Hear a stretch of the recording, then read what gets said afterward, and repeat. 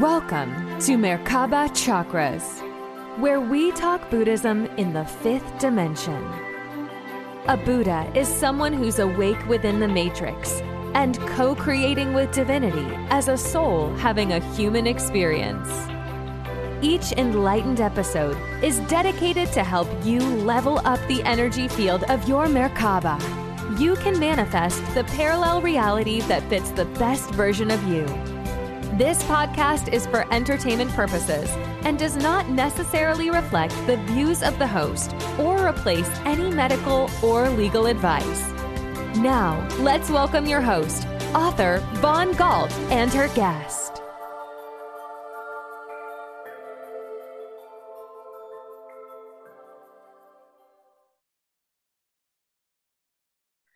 Welcome to another podcast episode of Merkaba Chakras. I'm your host, Vaughn Galt, and today we explore what the near-death experiences have to tell us about pre-life planning, reincarnation, and our intergalactic multidimensional souls with author David Such, who's researched over 1,200 near-death experiences.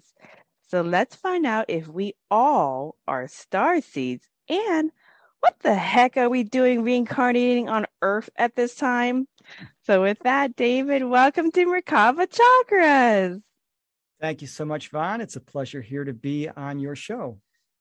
Thanks for accepting. I love the work that you do. I love the book. And we're going to talk about what you call some black label topics that you haven't really discussed in some of your other podcast interviews. So yes, if you be a first. Yeah. So I asked some pretty advanced questions regarding consciousness and creation. Mm-hmm. So I'm really happy that nobody's thought of these questions. So before we get into it, please tell us, how did you get started in researching near-death experiences? Well, it all started back really in 1999. At the age of 34, I came down with chronic tendonitis in my body. It started in my hands. It went to my shoulders, my jaw, my feet. It was worse in my feet and my hands. And it got worse over a 20-year period. And just a couple of years ago, it miraculously disappeared. So here I'm in my 50s, and all of a sudden, I went from being in a mobility scooter to walking 5 to 7 miles a couple times a week with my wife. And I'm real grateful for that. But when the condition was getting worse, back at that time, I was a Christian. And I had been prayed for by dozens of churches, hundreds of people. And I wasn't healed. It was just getting worse. And this is 2007 we're talking about. And I was having a hard time doing my job. And it was really causing some severe depression. And I really thought about my life. I thought about all these people that prayed for me, all these churches. And I came to a very painful conclusion. And that conclusion is one of two things is going on. Either one, there is no God. Or two, more likely, and what I tended to believe was there is a God. But, I haven't been a good Christian. I'm the son that he doesn't like, that he's embarrassed of, because I'm bad. And he's not going to help me. He wants nothing to do with me. And that was a very painful conclusion. And so when I was going through all this, I clicked on a YouTube video, and it was a man who died. He was an atheist. He had a near-death experience, a hellish one. He called out to heaven for help and was rescued. And that got me started investigating near-death experiences. And before I knew it, I was writing a book and interviewing people, and it just kind of snowballed. And here it is now, 14 years later, and it's a big part of my life. It's changed every part of my life. And I'm grateful for everybody out there who's brave and talked about their experiences, because they really are experiences that if you take them to heart, it changes your life for the better. It helps you sort of embrace love and leave the fear behind, which is kind of what we're doing here on this planet. Yeah. Now, David, in your near-death experience, what was the most profound thing that you took back with you, back to your life? Oh, I've never had a near-death experience. You never had near. Okay. I personally have never had a near-death experience, although I have to say, when I first listened to a few testimonies online, you can read a book or listen to somebody online, and that's one thing. You can listen to my words attentively enough. But when you look into somebody's eyes and you see the emotion on their face when they talk about the beauty of the afterlife, you see a big, muscular, tattooed soldier when he talks about the beauty of heaven who start to cry. It's hard to deny that. It's hard to believe these people are making it up. And it became very clear that these are more real than this life. So even though I've never had a near-death experience myself, even people who study near-death experiences tend to make the same changes and go through the same spiritual awakening that those who have the experiences go through. In Buddhism, we always have those conversations of why would you plan that in your experience, and why did you not plan this? And maybe one of the reasons why you pre-planned not having an NDE was so that it doesn't become distractive for you to be an observer and a scribe of all the different NDEs that come through your life for this project. So I find that fascinating that you have interviewed over 1,200. And so you have a lot of scope in terms of what content comes through. So a commonly understood NDE goes like this. Okay, this is the most common one that most people hear. So you go out of the body, you see a light or tunnel, you get greeted by, maybe your angels or some kind of supernatural being, maybe your family member, some kind of greeting. And then you go and you reside in a heavenly afterlife full of exploration. That's pretty much how the most common one that most people perceive are to be. However, after all these different NDEs, you document an interstellar origin to our souls. So with that, are there other planets, universes, and alien species our souls have incarnated into prior to this life and even after this life of being earthly humans? Oh, absolutely. Let me give you a brief analogy here. You have a child. The child has just learned to walk, is getting comfortable walking around, and can just now barely walk around the house without falling flat on his face. And you're going to take him outside for his first walk ever outside. You're going to take him for a short walk in the park, or maybe a short walk around the neighborhood. You're not going to send him on a trek up Mount Everest. That's insanity. It takes an experienced climber to do that. So when it comes to planets, and this is kind of bizarre, Earth is very low on the totem pole in this galaxy. We're very primitive. Most species are highly advanced spiritually and technologically compared to us. But it's the opposite. So just like a brand new driver needs a good car with good brakes and good steering. If you have a beat up old car that's got poor brakes and, it doesn't steer properly and it's got all these problems, an experienced driver can drive it without getting into trouble. So the worse condition a planet is in, the more experience of the soul you need. So Earth is the most difficult planet in this galaxy to incarnate into. It's only for advanced souls. There's a lot of negativity here. And souls come here to learn from that negativity, but it's not easy. It's very difficult. So you need a very advanced soul, and you have to have lots of lifetimes on other planets. So your first lifetimes are not on Earth. You don't come here the first time. That's like sending the kid to go up Mount Everest, just learn how to walk. You don't do that. So you incarnate into a planet where they're spiritually advanced and technologically advanced, where it's easy. There's no fear, love, duality. There's not all the negativity, and you can handle it much better. And then you kind of acclimate to coming to this planet.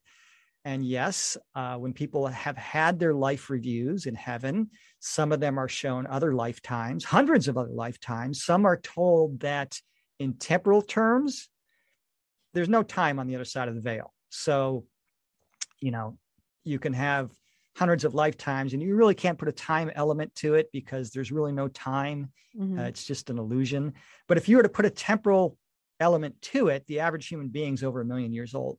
We've had hundreds of lifetimes on other planets. Some people remember their lifetimes, especially after the near-death experiences.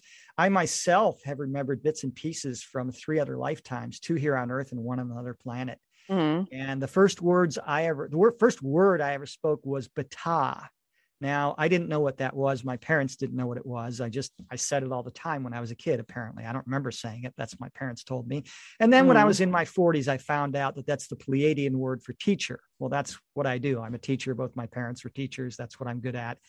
And so I was probably Pleiadian, and I remembered that word. But lots of Pleiadians. Yeah. Okay, so I would ask you a question about. Okay, I'm going to ask you a question about being a Pleiadian starseed. So, just for people who are not familiar with the word starseed, a starseed is a pop culture word for basically an alien soul reincarnating as a human being. Okay, so if you have lived a past life or a future life, or basically they're all existing at the same time, so it's all parallel lives anyways in the grand scheme of things.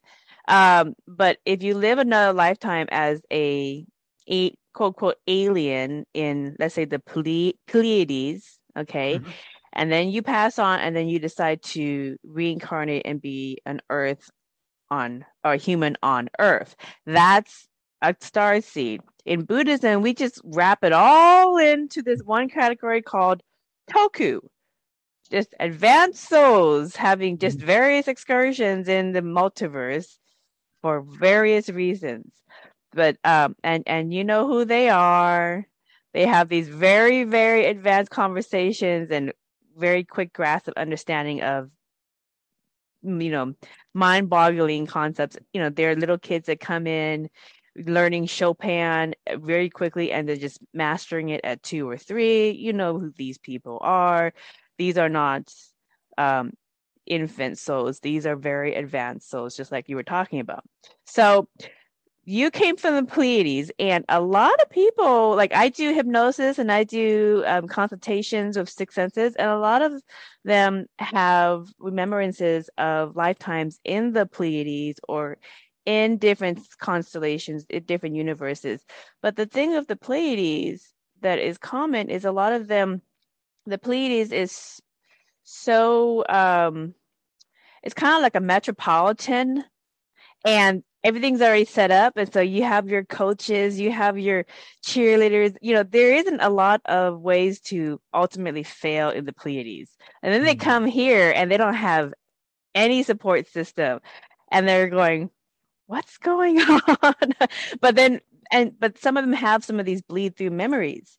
So my question to you is, if you have a bleed through memory, a remembrance of a different lifetime as a starseed incarnate, isn't that distractive? Doesn't that get in the way of you living this lifetime and this version of activities that you set for yourself?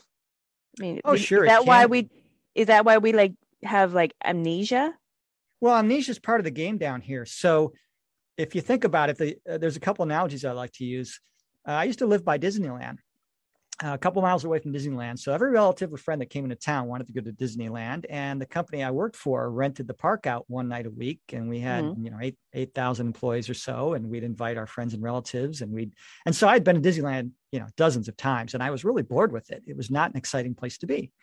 So, what if I had the ability to forget that I had ever been to Disneyland and put myself in the consciousness of an innocent young child with no memory of ever going to Disneyland, and then I went to Disneyland?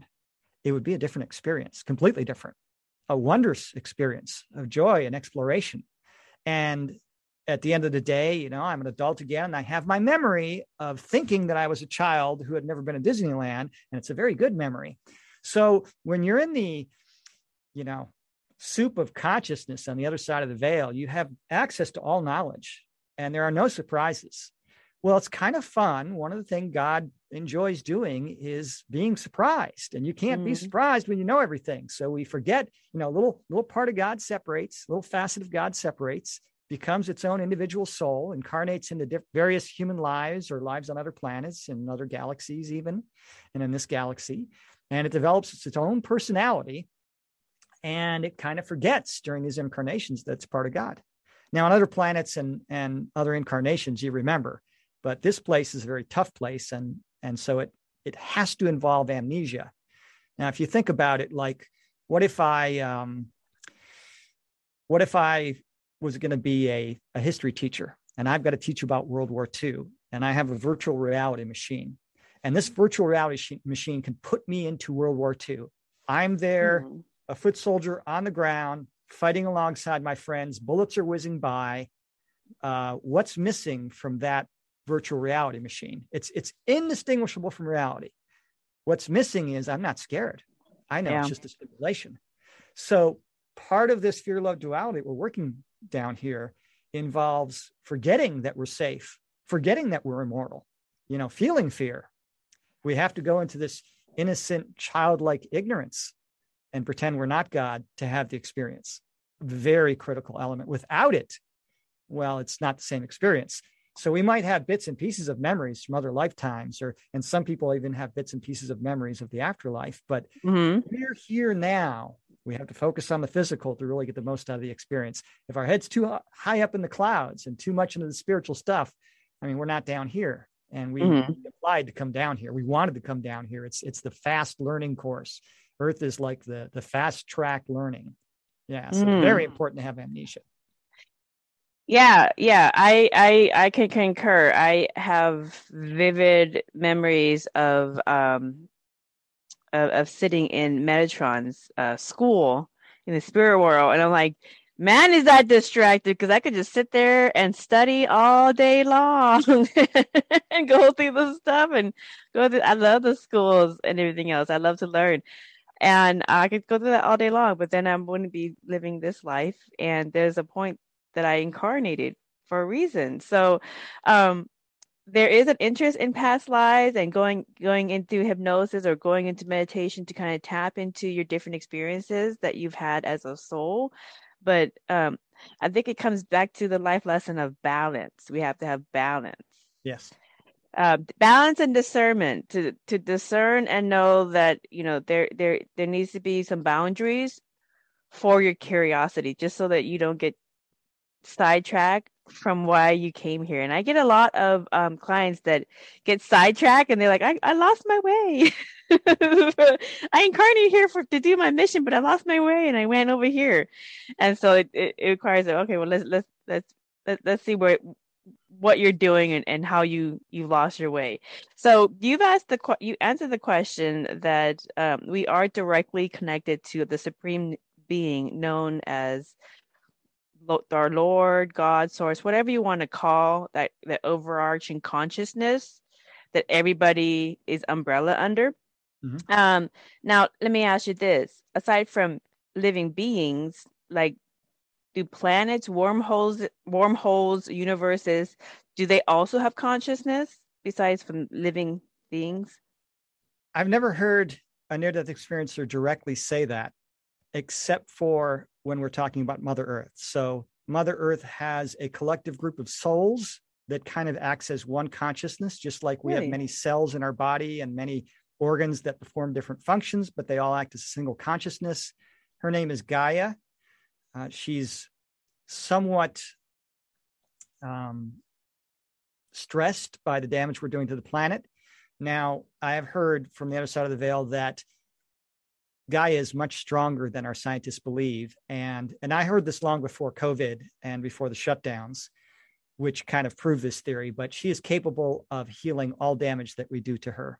So for those out there who are really worried about irreparable damage happening to the planet, we're messing up a lot of stuff. We really are. But it has been told that when we get our act together and we really start cooperating with nature and cleaning up the planet, and yes, we're going to clean up the soil. Yes, we're going to clean up the air. Yes, we're going to clean the water. We're going to attack the plastic patch in the Pacific Ocean. All that's going to be attacked in future years, and we're going to get our act together. And when we do, she will heal very quickly. Now, I suspect that larger entities, they're all alive. A sun, a planet, a galaxy all has their own sort of set of spirits that operate, have consciousness. And I've heard from the other side of the veil that, yes, everything in existence has consciousness. Now, there's different levels. A plant has a higher level of consciousness than a rock, and an animal has a higher level of consciousness than a plant, and a human has a higher level of consciousness than an animal, and so forth. But yeah, I would strongly suspect that that's the case. I have heard that black holes, I heard this from near-death experiencer, that a black hole is the universe's recycling machine. Now, for the details, I did not get, unfortunately, but I would say that's probably a big yes. That's a guess. Well, let me ask you this. Have you had any NDEs speak of the another universe that is, because they've already shown this in science that there is another universe that's kind of collapsing into our universe, but it will probably be like maybe like 2 million years before it does that. But regardless, have you had any insight about the merging of the Andromedan universe into the Milky Way galaxy? Okay, I have heard, and forgive me, I can't recall whether it's galaxies merging or universes merging, but that creates some sort of confluence that creates a third one. Now, that's kind of interesting because it's almost like the process that we see of life created all around us. A man and woman get together and they create a third person, and so it's like the splitting of like the splitting of cells to create a baby. You know, the bubbles, right? And the flower of life. And I have heard from near-death experiencers that there is countless numbers of other dimensions, each containing their own universe. So for a long time, I thought it was just this universe. And no, there are tons of other universes. And one man who had a near-death experience, he died in a dentist chair after he took Vicodin for back pain, and then he forgot. He took it again. That never works on me. They put him under and he died.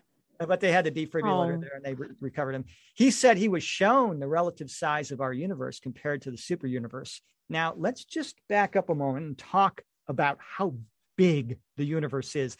I want to give the listeners an idea of how unimaginably huge creation is, okay? Because no matter how hard we try, we can't possibly imagine it, but we're going to give it a shot here. Give it a gander. Traveling at the speed of light, 186,282 miles per second. We can go around the Earth 7 times in 1 second. All right, that's pretty darn fast. Now, traveling at that speed, if we were to go from one side of our galaxy to the other, now keep in mind, our galaxy is just a pinpoint of light in the known universe. So to go across our galaxy, you would have to go at that tremendous rate of speed, the speed of light, 24 hours a day, 7 days a week for an entire lifetime, and then repeat it for 1,200 lifetimes, just across the pinpoint in space that we call the Milky Way galaxy. And now there's this huge universe that has billions and billions of galaxies. And this guy said, our entire universe compared to the super universe, it looked like a tiny little pinpoint. I mean, we've got a big family out there. Creation's huge, unimaginably huge. There's a lot to explore. As a soul, you're never going to get bored. There's always new places to incarnate, always new things to see and do. It's like the best playground in the world. Yeah. But we don't see that because we have amnesia when we get born into this life experience as humans on Earth. So now when you know on the other side that when people are reincarnating into a different excursion. I call these life experiences excursions.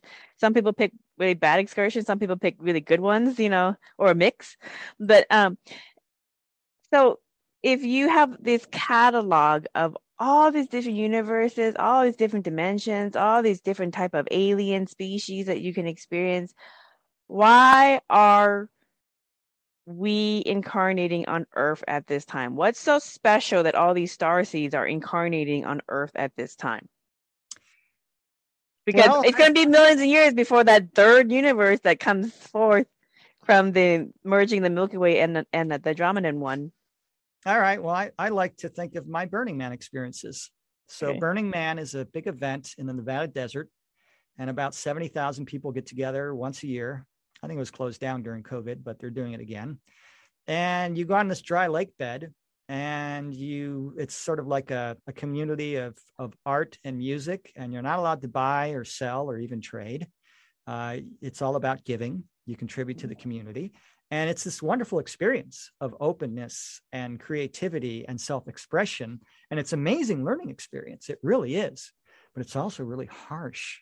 I mean, there's some horrendous dust storms. You got to bring everything. There's nothing there but porta potties and ice. That's the only thing you can get. Everything else, water, everything you need for 10 days, you got to bring with you. And a very common thing is to get to the end and go, oh God, that was so hard. I'm never doing that again. And you go home and you go, gosh, that was so tough, but that was an amazing experience. I got to do that again. Believe it or not, that's what souls do down here.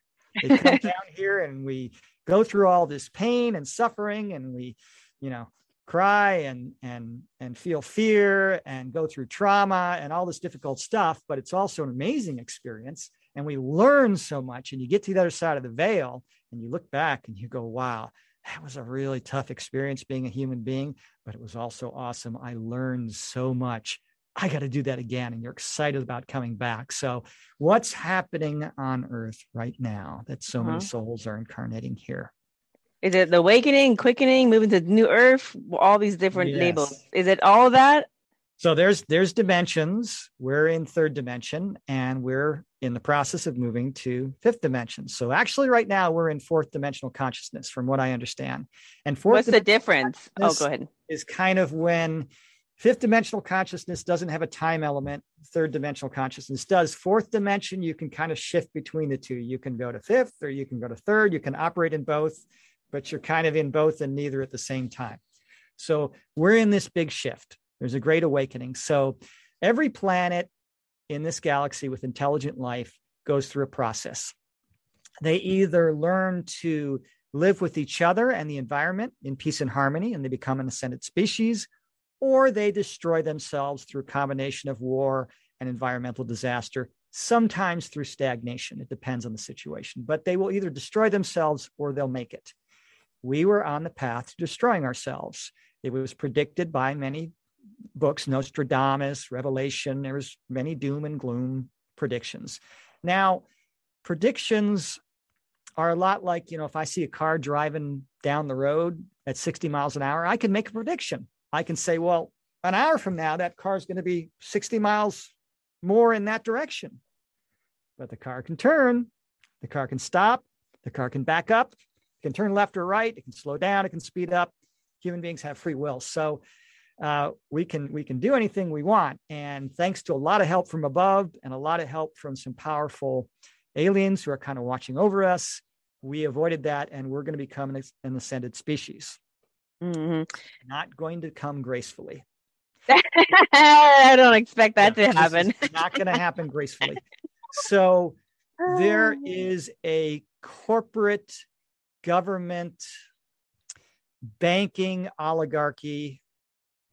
I'm not talking about Illuminati or any of these conspiracies, but there's a very wealthy group of individuals. They're not really cooperating. They're kind of cooperating, kind of competing against each other. The Rockefellers, the Morgans, give me some names. They're stuck in the 3D games. Yeah, they're stuck, and they're stuck in that cycle. Right. They want command and control. So they want one world government, new world order, where we're kind of basically a slave race, and they see themselves as like the pharaohs of old, born to rule. Well, my question with that really quick is where did they get the instructions? Is this created on their own? Or are they being manipulated by higher beings or lower beings and higher the different beings? So they're working with some alien races. So Earth is a free will planet. It's the only free will planet in this galaxy, and you really only need one. It's just like I only need one research lab for cancer, because if I come up with a cure for a certain kind of cancer, I can share it with the rest of the world. So there's only one free will planet in this galaxy at a time, and we're it right now. And the rest of the galaxy watched us in disbelief as we sunk further into darkness than any planet had done in the history of this galaxy. We should have destroyed ourselves. And they watched in jaw-dropping disbelief that we pulled ourselves out of it. So we're on our way to becoming this ascended species. What was the defining factor that pulled us out of self-destruction? Oh, it was a lot of stuff. Okay. For instance, the Pleiadians, what they do is they don't blow things up. That's barbaric. Okay. Mm-hmm. So they'll go back in time. They can time travel. They go back in time, and they will tweak this or that to see how it affects their present. And they were very unhappy with their future. they went back in the time. They found out it was something that happened here on Earth. Now, this gets into real sketchy stuff. Okay, what happened in their future? What happened in their future that they didn't like? Give me a quick summary. I can go over that. Now, I just want to give a quick disclaimer here. Okay. When we talk about our eternal nature, the love of the afterlife, being part of the super creation, these are all things I've heard over and over and over again from near-death experiencers. And so I'm very confident in those things. You know, the nature of who we are, the core of every human being, at the nucleus of an atom is the energy, the love of God and creation. Okay, so that I'm sure of. These things, I hear little bits and pieces and I kind of have to put it together. So I'm not sure about any of this, but this is speculation based on what I've heard, my best guess. Okay, so this is bits and pieces of research from some of your NDEs. Okay. Yes. Okay. Yes. So information from the other side of the veil. So take it with a grain of salt, people. Yeah. So what looks like happened is the global elites were successful with their plans. They started to integrate technology into human bodies. So first we had smartphones, you know, something you carry around with you all the time. And then we get the wearables, the Google Glasses, the Apple Watch, and then, you know, the microchips, you know, you get implants, and we kind of became like the Borg on Star Trek. And we were very good at what we did. And we kind of partnered up with a few other nasty species, and we were creating chaos in the galaxy, you know. And so they went back and fixed the problem. And a lot of species thought that what the Pleiadians were doing was too risky, and they pulled it off. You know, of course, the other benevolent beings in the galaxy are applauding, and, you know, thank God, you know, Earth made it.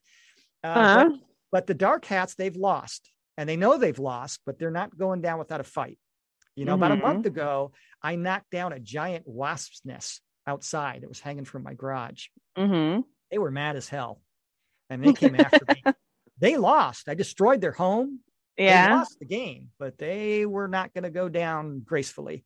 And so we're going to see all the old systems that served us for so well, you know, corporations and governments and banking and all these old systems, the corruption's coming up to the surface, the hidden negative things, horrible things they're doing, they're coming up to the surface, they're being exposed. And as that happens, they're going to fail. They're either change or they're going to fail.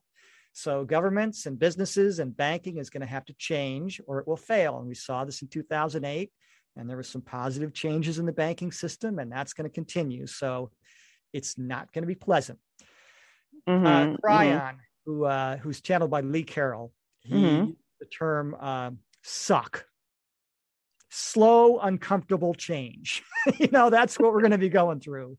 And we're kind of going through that right now. So it seems like the end, but it's not. You know, when the house your family lived in for generations and served you very well is rotten wood, the plumbing is leaking, the electrical's faulty. When it rains outside, you know, there's leaks and water coming in the house and all, and you got to tear it down because you just can't patch it up anymore. The day you're standing there and the bulldozers are knocking it down to make way for something better, it seems like the end of the world, but it's not. Dance of consciousness is one of two steps forward and one step back. That's just the way it works. And we're in a one step back phase right now. So things can get pretty ugly, but rest assured, we are headed to what compared to today is going to seem like heaven on earth, a utopian society. About 150 years from now, there's no set timeline. We can go as fast or slow as we want, but around 150 years from now. And what I've been told is that if an alien race were to, that didn't know us at all, were to come by today and look at our planet, they would say, oh, these guys are really messed up. You know, they're fighting each other, destroying the environment. They've got all these economic problems. Their governments are dysfunctional. There's violence. There's chaos. There's all these horrible things. You know, it doesn't take much looking around in the world today to see that we're living in a world of dysfunction that's broken. And, you know, if those same aliens came back 150 years from now, their jaw would drop. What did these people do? My God, they got their act together. They made a little. How did they do it? Yes. That's the big question is how did they do it?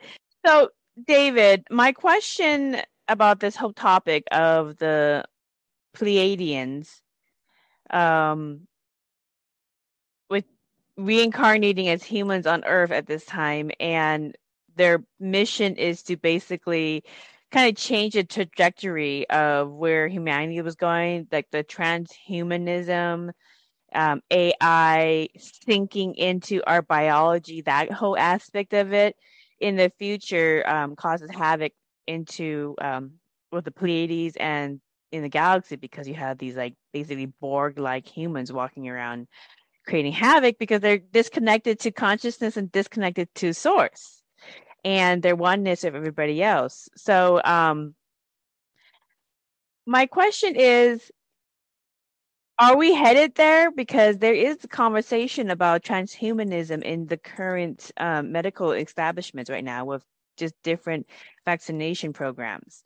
And maybe not even this one, maybe in future medicine, they'll be adding it into future medicine where AI nanoparticles and technology goes into cancer research, more cancer research, brain research, all the different things that that they're researching is incorporating AI nanoparticles and tech into our bodies to address these health issues. So are we already going to go there? I mean, can you clarify? Because you're saying that we're not going to go there, but that's not what I'm seeing in the medical records of the current research in universities all across the world. Yeah, so that's a great question. Now, it depends on whose perspective you're talking from.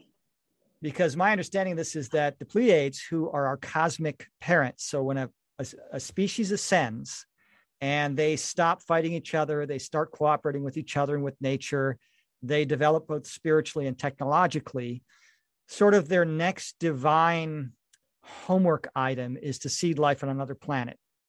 So the Pleiadians are our cosmic parents, and the Arcturians are the cosmic parents of the Pleiadians. The Arcturians?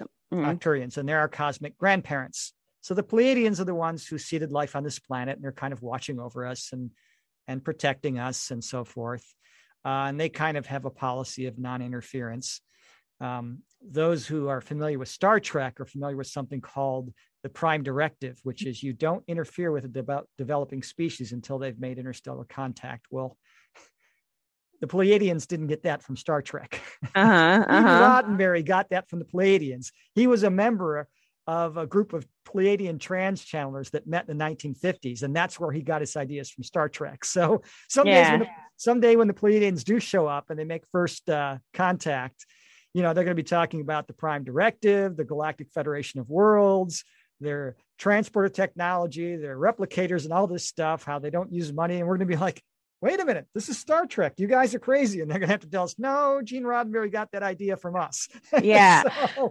So let me ask you this about the Prime Directive, because the Prime Directive goes all the way up to consciousness and source itself. I mean, a lot of people who do metaphysical work and life coaching and who are tuned into the subtleties of like synchronicities and working with, you know, different beings in life, they know that you can try to change certain things, but if you're meant to have that accident, it's going to still happen. Even if you change the path you go, you don't take the path, something's going to happen to make certain things happen in your life that was pre-planned and is predestined for you. Not everything, but some critical things, like you are going to marry this person or you are going to have this specific career. This is a big aspect of the must-haves in this lifetime. So, and so, you know, interfering with that, it's almost pointless because source is going to make certain things happen in people's lives. So does that go all the way up to source too? I don't know, but I know there is pre-soul planning, and that people plan the major events and so forth. They may even plan certain accidents or certain events that take their life in a different direction. But pre-soul planning is a lot like a vacation itinerary. Most of the time you stick to the itinerary, but you can always deviate from it if you want. Now, what happened in this planning of Earth is it kind of didn't go the way we thought. And it was developed as sort of a free will zone and a genetic library.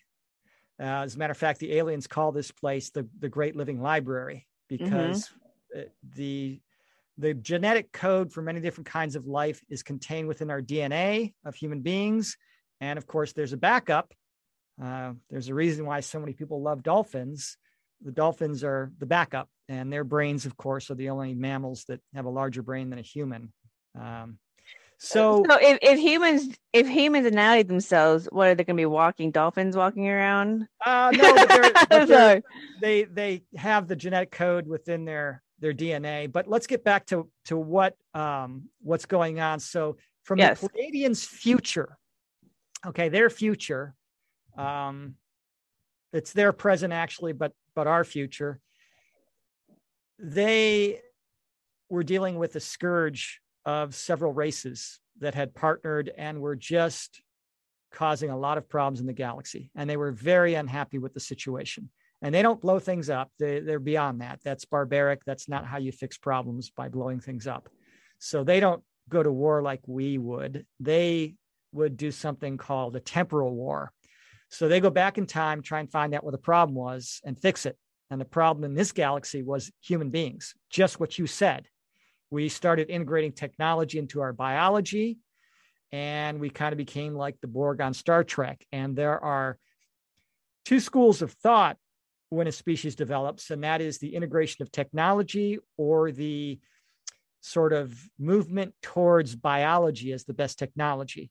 And biology is the best technology. As a matter of fact, they're already coming up with a way to produce a biologically based microchip. They've already figured out how to store data in DNA, and it's very efficient.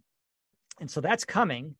But what happened is the powers that be, a couple of hundred or a couple of thousand very wealthy families here that kind of control the corporate banking, government oligarchy that rules the planet, started integrating all this technology into our bodies. We started losing connection with source, losing connection with our emotions. And we partnered with some other races that, caused a lot of problems in the galaxy. So they found the problem here on Earth. So they came back in time. They tweaked a few things. At this time, yes. Or earlier than this time? This general time, this general 21st century time frame. Yeah. Couple hundred years surrounding this time. So they came back, tweaked some things, and fixed the problem. And now we're on our way to becoming an ascended species. So is that why I always get a lot of Pleiadian starseeds as clients? Is it Pleiadian? Yeah, probably. So they probably come here to help out this. So there's two ways they work with us. One is the souls will directly incarnate here as human beings to help out. And the other way is from the Pleiades. So they will communicate with us psychically, or they'll give us information. Crop circles are a way that aliens communicate with us. They're just kind of trying to let us know they're out there without too much hardcore evidence. Because again, they're not supposed to show up until we've figured out how to travel through the vast distances of space, which we will eventually do. Well, so, yeah, I have two deeper dive questions regarding this topic. One, with regards to the medical technology that is inserting through various means nanotechnology, microcomputers into our bodies to heal or prevent illnesses and injuries. Is that that's still going on, or is that not going to go on? I mean, are they going to thwart it so it doesn't become successful? They are. All those plans were fit. The plans of the global elite will all fail. They're failing now. They're being exposed. They came up with all this technology, smartphones and the internet, and the idea was to be able to monitor and control everybody. But the problem is, just like in guerrilla warfare, soldiers are taught to take your enemy's weapons and use them against them. That's exactly what's happening. So, you've got a channel with 190 some odd videos, and they're all very revealing with some very high-end information. So, I mean, you're part of that. You're part of this education for the side of the light. I'm Arcturian. That's where my original still came from, is Arcturian. Oh, okay. I am not surprised. All right. So and Andromedan. I don't go to the Pleiades. It's just too much cosmopolitan for me. Yeah. But here I am on Earth at this time. So before we get into that juicy conversation about the different star seeds, so who are the devious, evil beings, aliens, whatever you want to call it, demons, devil, whatever names you want to call these beings? Who are these devious aliens that are manipulating the human elites to, try to perpetuate this third dimensional control system? I'm not really sure, but if I had to take a guess, I would say the Orions, the Anunnaki, and especially the reptilians. Okay, well, isn't the reptilians native to Earth? They're not native to this galaxy. They were dumped here from somewhere else, but they are being influenced by AI and technology. And just as any species grows and evolves and eventually, comes into the light, they, as a species, all the species that are causing problems, will eventually change and mature and become more compassionate and loving, and eventually move towards a biology-based technology. For instance, in our future Earth, 150 years from now, there's going to be very little technology. We're going to be using biology to accomplish everything. So like if a member of the community gets sick, the other members come around, and with prayer and intention and consciousness, we heal them. So there won't be a need for doctors. We will be able to communicate with plants and tell them where to grow and tell them what food to grow for us. So consciousness and frequency, basically. Yes, consciousness, frequency. And, Nikola Tesla said it. He said, if you want to understand the universe, think in terms of energy, vibration, and frequency. Tesla knew. Yeah. Yeah. This society wasn't ready for that quite yet. No, they considered him a mad scientist. But he correctly predicted cell phones. I mean, he said, someday you're going to have something in your hand that can communicate with the entire world. They thought he was crazy, and he was right. Now, he also talked about transporter technology, which we haven't gotten yet. But let me ask you this. I mean, if supposedly the reptilians were dumped here, and then they carried on their lower consciousness games into this time frame, wouldn't it be possible that the Anunnaki, the reptilians, all these other quote quote alien species that are basically found a gold mine of advanced souls that have amnesia in this free will planet? Is like, that's like a gold mine. Like, what? It's a buffet because they feed off the negative energies. Yeah. So, people think there's no way to fight these advanced beings. It's like, yeah, there is. The more loving, kind, compassionate that a human being is, they don't like that energy. And if you raise your frequency to a certain amount, they can't even see you. Which, I mean, that baffles my mind to hear that. It's like, what do you mean when you raise your frequency? Well, if you think about it, when a person has a near-death experience and their soul comes out of their body, that's just a higher vibration, a higher frequency. And these people who have near-death experiences, and they'll talk about them, and the people say, well, were you like a ghost? And I'm like, no, I was the opposite of the ghost. I was more real and more alive than ever, but you couldn't see me or hear me because I was vibrating in a higher frequency. So when you're at a higher frequency, the Celestine prophecy. Yes. So you can see all the lower frequencies, but you're in a lower frequency. You can't go to the higher frequency. And there are entire planets that raise their frequency and can no longer be seen or interacted with the lower vibrational species. All right. Now, that's crazy scientific stuff, but all right. Let's talk about this. The messenger. Let's talk about this. About this because they've been talking about this in Buddhism. This is advanced Buddhism and Hinduism for people who are ready for that. So let's just go all out into the convoluted conversation. So now we get into the topics of what NDEs provide us regarding the multiverse and parallel realities. So I'm going to rephrase this concept that people have heard me discuss in other interviews, but the basic concept is this. This is our avatar that we're playing in right now. But what we really are is we really are energy. And our energy has different levels of radiance. Okay, the more conscious you are, the higher frequency of vibration you are, the more you will match up to the frequency and vibration of a different version of reality that is radiating at that frequency. Okay, so all those like Dr. David R. Hawkins, when he was alive, he mapped out the map of consciousness. Okay, and he mapped out from 0 to 1,000 energy field, which is what he says is the consciousness of a human being's body that they could hold. Anything above that, they can't hold it in their body. But he does also say from his life research that the human body is changing neurologically so that it can handle more energy in the body as well. And so basically, raising energy in our field of consciousness that we do, the work that we do, such as raising your ethics, raising your integrity, living in peace, joy, love, all these positive vibes, not so much getting caught up between one melodrama and one psyop to another. So all of these other things, basically, it raises our energy field so that we can perceive these higher beings and they can perceive us. And so it's just a matter of basic physics.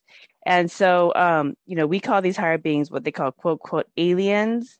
And there are some quote, quote, aliens in physical form, but then there's also other versions of them in light, in energy. There's a lot of different ways that, the Lord will experience its own creations.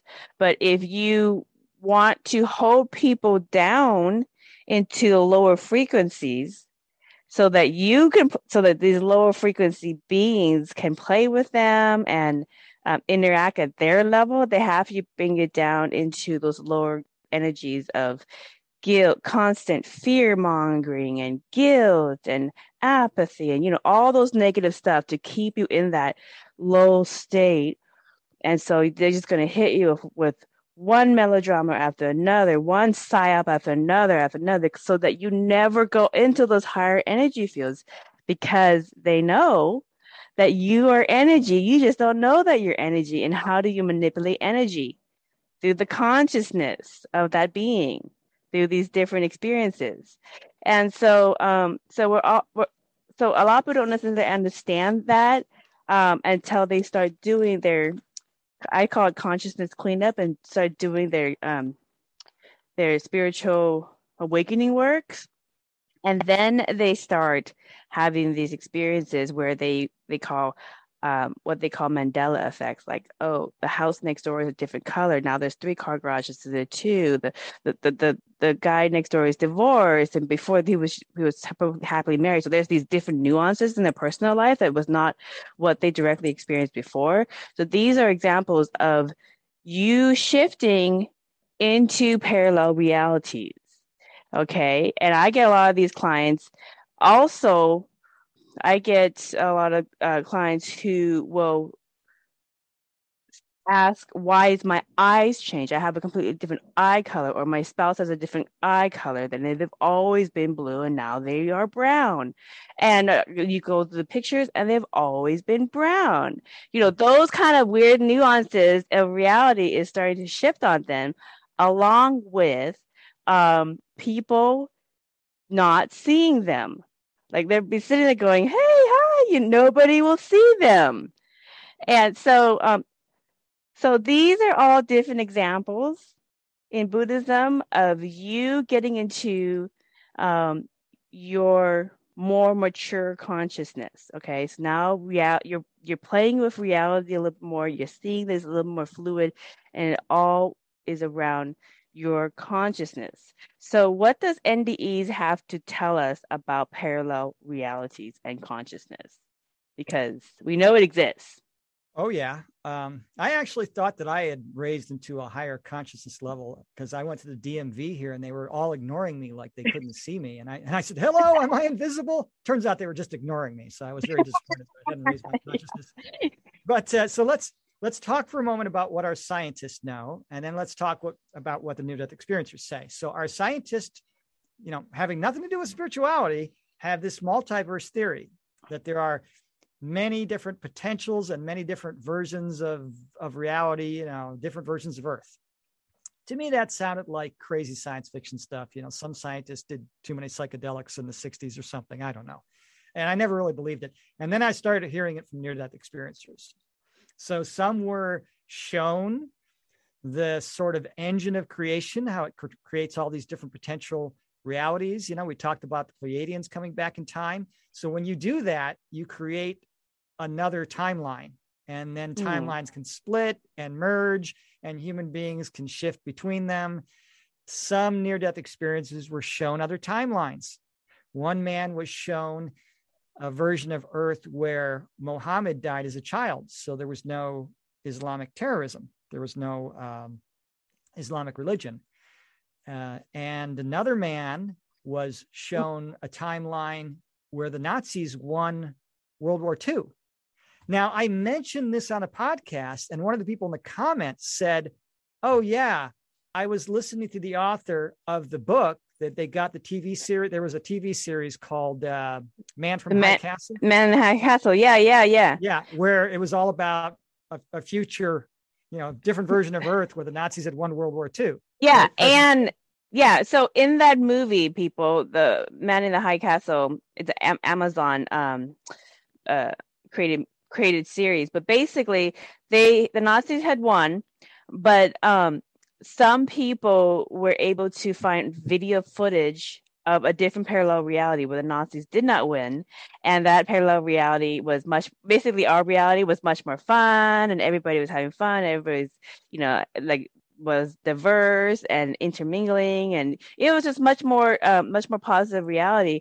And the whole premise of that storyline was that Hitler and his minions wanted to get all of these videotapes that somehow became available in possession of different people and take them out of circulation, because they didn't want people to know that there was parallel realities and that there was a positive reality that they didn't win, because if you control the consciousness, you control the reality. Yes. So now that's very interesting. But this guy who made a comment said, oh, I saw the author who wrote the book that the series was based on.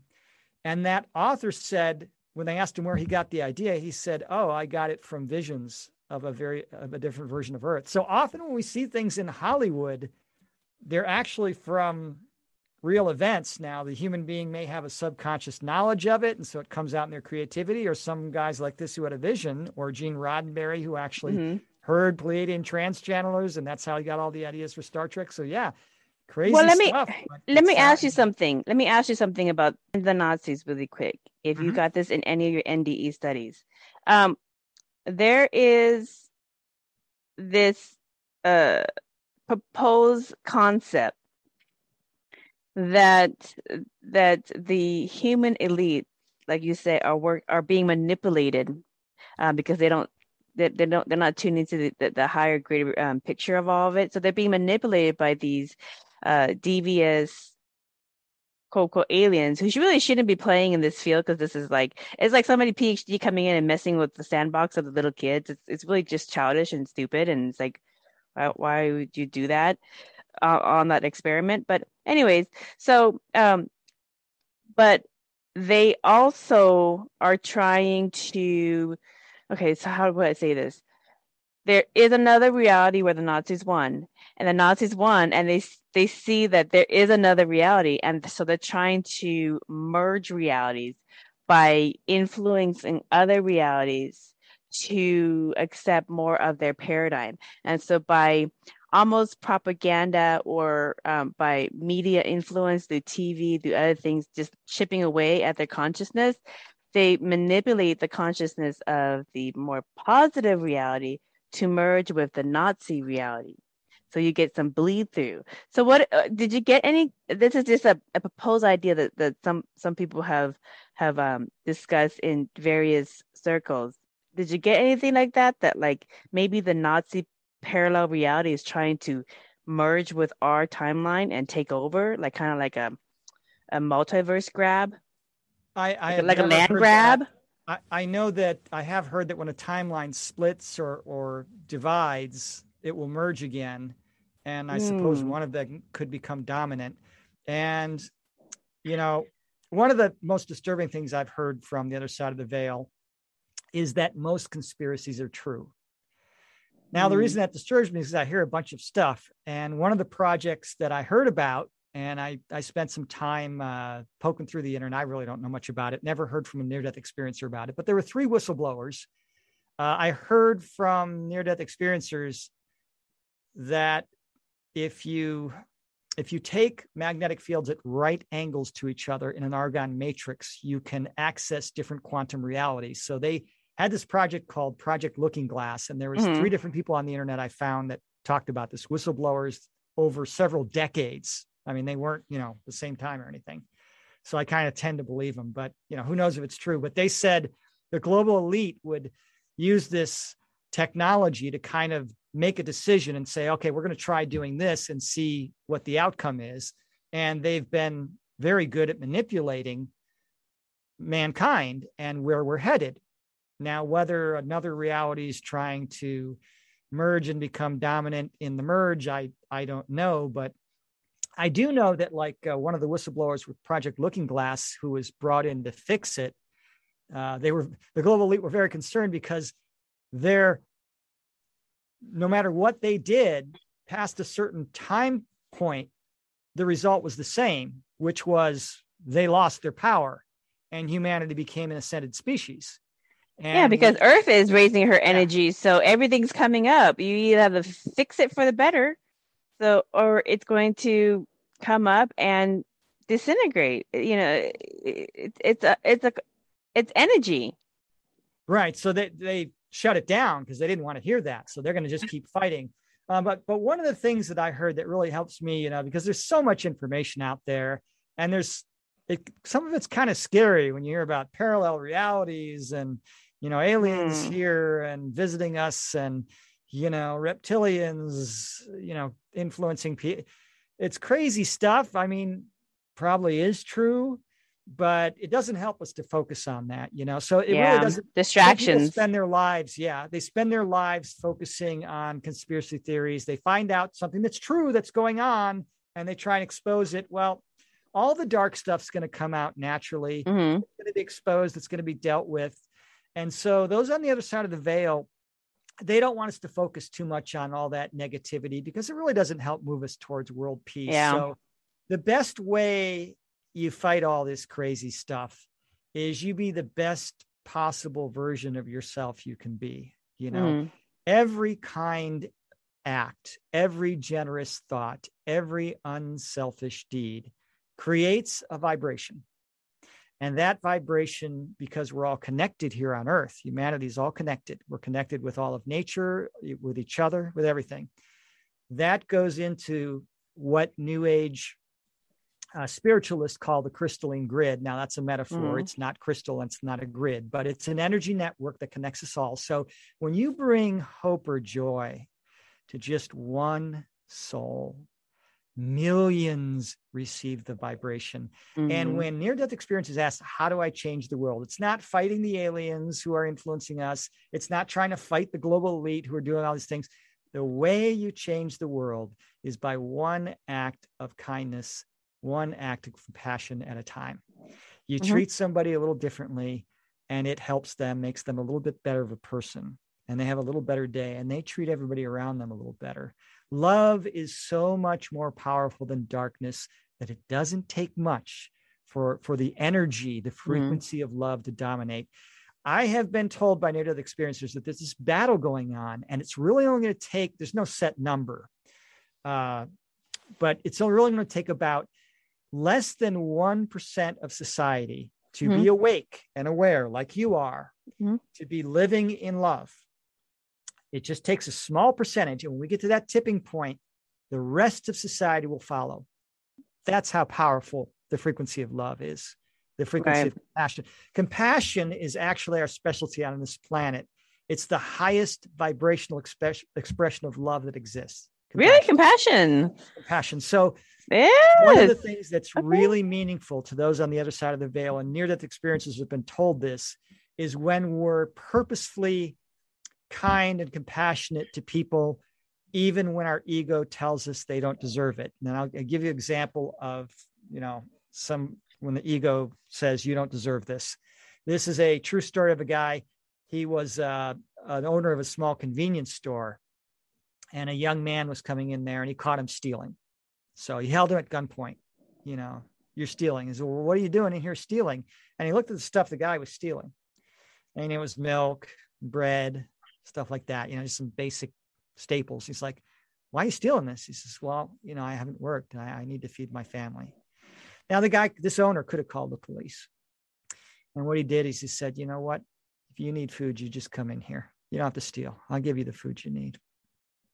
Mm-hmm. That's the kind of compassion that changes the world. And that guy's going to go out and he's going to be a different, more compassionate person because of what that liquor store owner did, what that convenience store owner did. Mm-hmm. Yeah. So it just spreads. It's what they call the ripple effect, and you've probably experienced it. Somebody puts you in a bad mood and then you interact with your children or whatever, and you're in this worse mood and it affects them. And I pay people's groceries all the time at the store. You're down $10. I'll take that. And that kind of act of love is so important. Just the way we greet people, the way we greet people is so important. When I go into the bank, some days if I'm in a bad mood, I'm just cordial. Hi, how you doing? Fine. And how you doing today? Fine. I'd like this. Fine. Okay. Thanks. Great. Have a nice day. But you know what? When I go in there and I smile, hey, how you doing today? I've seen you in here. You working a long shift today? Oh yeah. You feeling all right? Yeah. What you doing for the weekend? Just smile. I even, if I'll run across a waitress or a cashier in the store who looks really tired, I'll say, listen, I used to have a job where I worked on my feet all day. I remember how tough that was.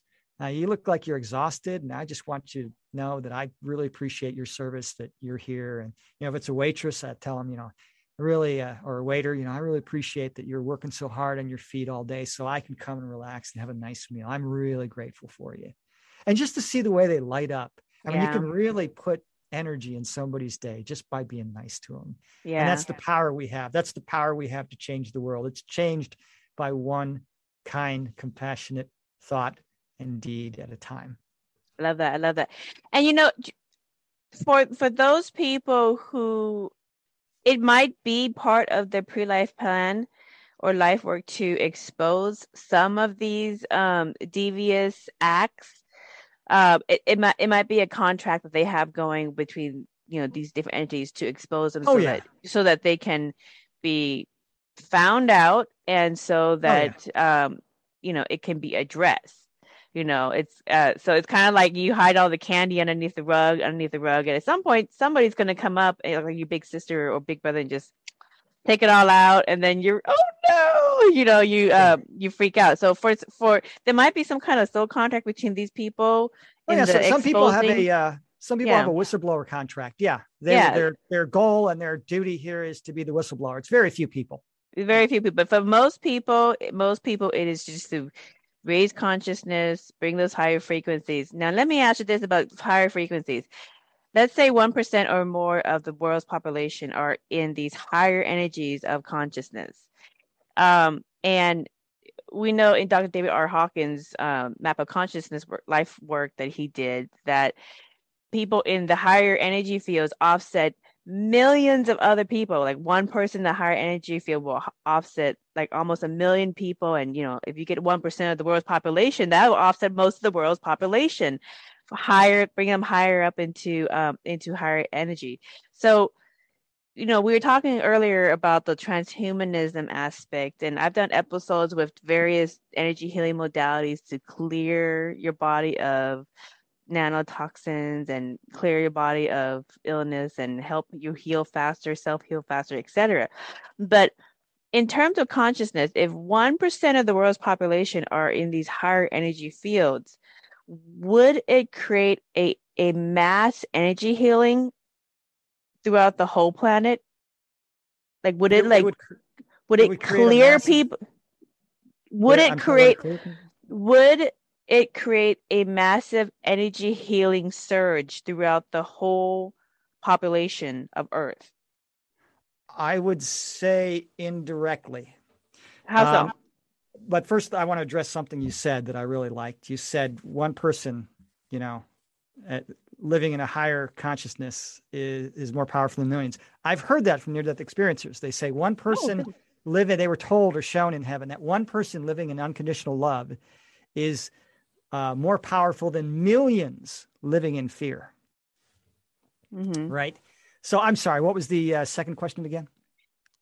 So if 1% of the world's population Yes. are in these higher energy fields of consciousness, and they're That causes each, healing. and they're offsetting 99% of the negativity, and by being themselves raising everybody else's consciousness of further away from those lower fields of energy that is being fed off by these devious quote quote elites and aliens that are Yeah, manipulative.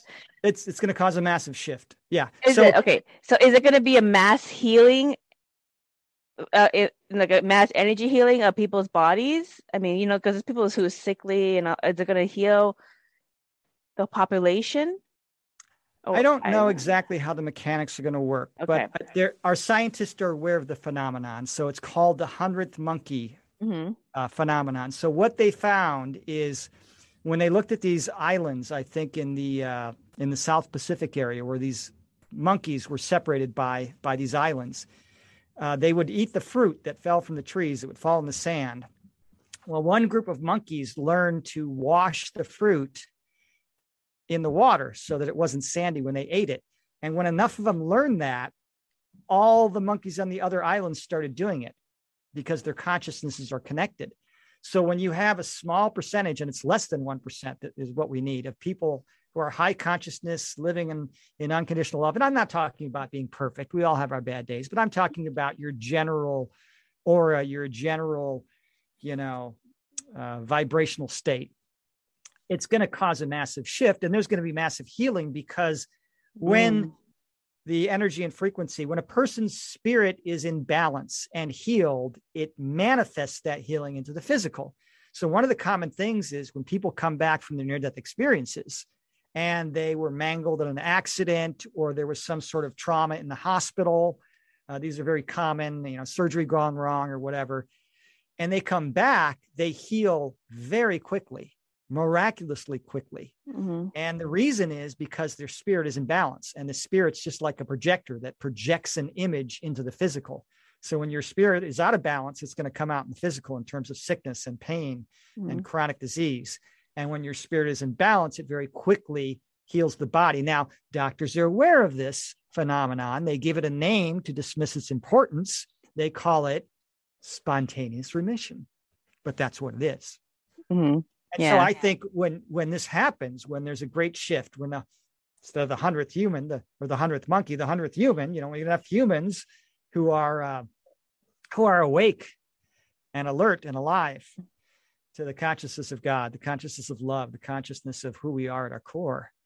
There's going to be a massive shift, and that massive shift in consciousness will then create a cascade of massive healing.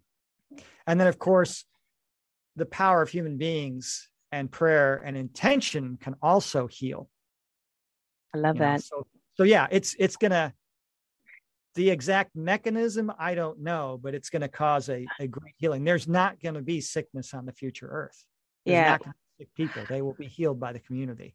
This is a really advanced concept for a lot of people to understand is, like what you said, compassion is the highest energy that in creation, right? Well, in order to have compassion, there needs to be duality. So that suffering, that sorrow, those dramatic, bottom pits in life. Well, if you didn't have that, you couldn't have the grace of compassion. Okay? That's right. All right. So this human experience, which is an advanced course for very ancient souls to dive into this experience, that's like saying that's like giving somebody, okay, you are ready for the double-edged sword. How will you use it? Okay. Yep. Because you can use it to really destroy yourself, or you can use it to really create wonders. So I love that your near-death experience research shows that what they report is compassion is the highest energy in creation.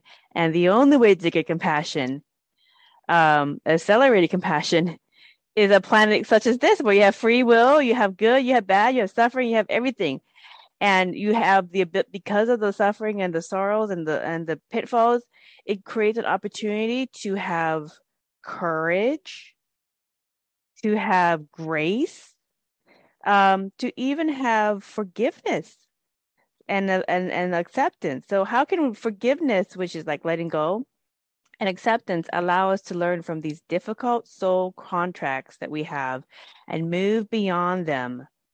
Are there good contracts too that people get into? Can you talk about these contracts? Soul contracts. Okay. So near-death experiencers have described a process of pre-life planning. So they pick a life, they pick their parents. We say we don't pick their parents.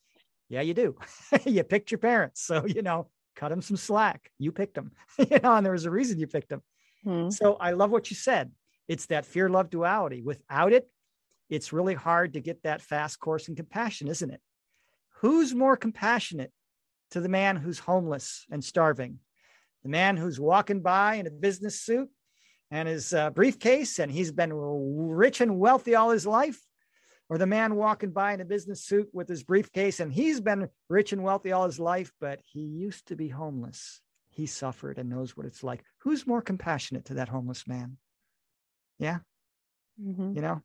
So we learn compassion by this fear-love duality. We learn to become better people through suffering. There's a story in my book called The King's Son. And there was once a wealthy king, a benevolent king. He was good to the subjects in his kingdom. He cared about them, and he spread the wealth around. He tried to help it. There was mostly poor farmers in this kingdom, but he was doing his best to help them and to be kind to them and to be a good, benevolent king. And his first son was born and grew up in the royal castle. And he had servants to obey his every command and to satisfy his every whim and every wish. And because he was in this pampered lifestyle, he kind of grew up spoiled. He got used to getting everything he wanted, and he never really suffered. And he didn't have much compassion for the subjects of the poor. He was just a spoiled, selfish prince. And the king realized, my son is not fit to be king. So when the king had a second son, he brought him as a newborn child, to a family of poor farmers. And he said, you are to raise this prince as your adopted child. You are never to tell him that he is a prince. I will be back on his 18th birthday. And that young prince grew up on the farm. He learned to rely on his adopted family and his brothers and sisters. And he suffered sometimes. He worked long, hard, back-breaking hours in the field. Sometimes they went without food. When the situation was particularly bleak, the king would send his men in the night to leave them food. And when that young prince turned 18, the king came by and explained to him, you are a king. You are a prince and you will be king someday. And he brought him back to the royal palace. And that young prince became a benevolent and kind king. He said please and thank you to his servants. He appreciated every meal that he ate in the palace because he remembered what it was like to go without food. And he had such love and compassion for his subjects because he was one of them. Yeah. And the 1987 movie Overboard, this comedy that kind of describes it in the same way. This woman another Cinderella story. Yeah. But this rich, spoiled woman bumps her head. This poor guy convinces her that she is his wife, and she lives in this poor environment. And when she comes out of it all, remembers everything, she's a different person. She's kinder and gentler and more compassionate. Okay, so this fear-love duality is just like when you're trying to rock a car out of the mud. You go backwards so you can push it forwards more. You go down and dip down in the fear, and then you go further up in the love. Dip down in the fear a little, further up in the love. It's this game. Yeah. And what I've been told is that these physical lives where we do this throughout the universe and creation are the engine of growth of creation, the engine of growth of God. So even though they're tough, we're fulfilling a really important role. We're like on the outside of the fractal of God where the new growth is. Like a tree is a giant fractal, the trunk grows and it splits and keeps splitting. It's a fractal. But its leaves are on the outside. It's where the new growth is. That's physical life. Yeah, we're the freak show experiment on the side, and then when we blossom, we'll reconnect with the other trees. I love it. Okay, so how about this? Let's talk about the void. Mm-hmm. Okay, all right. So in the Bible, on the chapter in the beginning of the Bible in Genesis, they talk about the void. Okay. And that the birth of creation comes out of the void. And we have the same concepts in Buddhism. We call the void nirvana. That's the blissful spiritual emptiness of source that you are part of and you connect to, when you basically aren't playing any other games within creation, and creation is what we call samsara. So same thing, Genesis, nirvana, samsara, same thing. But in Eastern philosophies, the void is not a scary thing, to be empty of identity, empty of ego, and just be exists with source, with basically being like a blue screen of nothing, because out of the blue screen with ones and zeros, you can create anything you want in creation. But can you explain the void in terms of NDEs? What do NDEs offer in terms of getting over the fear of the void? Yes, the void. I have heard about the void quite a bit. So actually, one of the very common near-death experiences is to be in that dark void and then to come back into their body when they're revived. So the way I understand it is, on the other side of the veil, they set up something called quantum fields.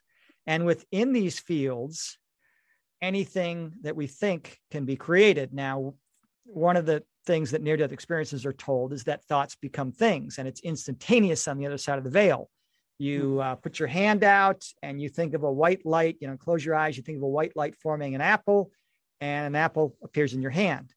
Well, it happens here on Earth too. Thoughts become things, but it's a very slow process and it requires physical action. So if I wanted an apple, I would have to walk out back and pick one from the apple tree. That's good.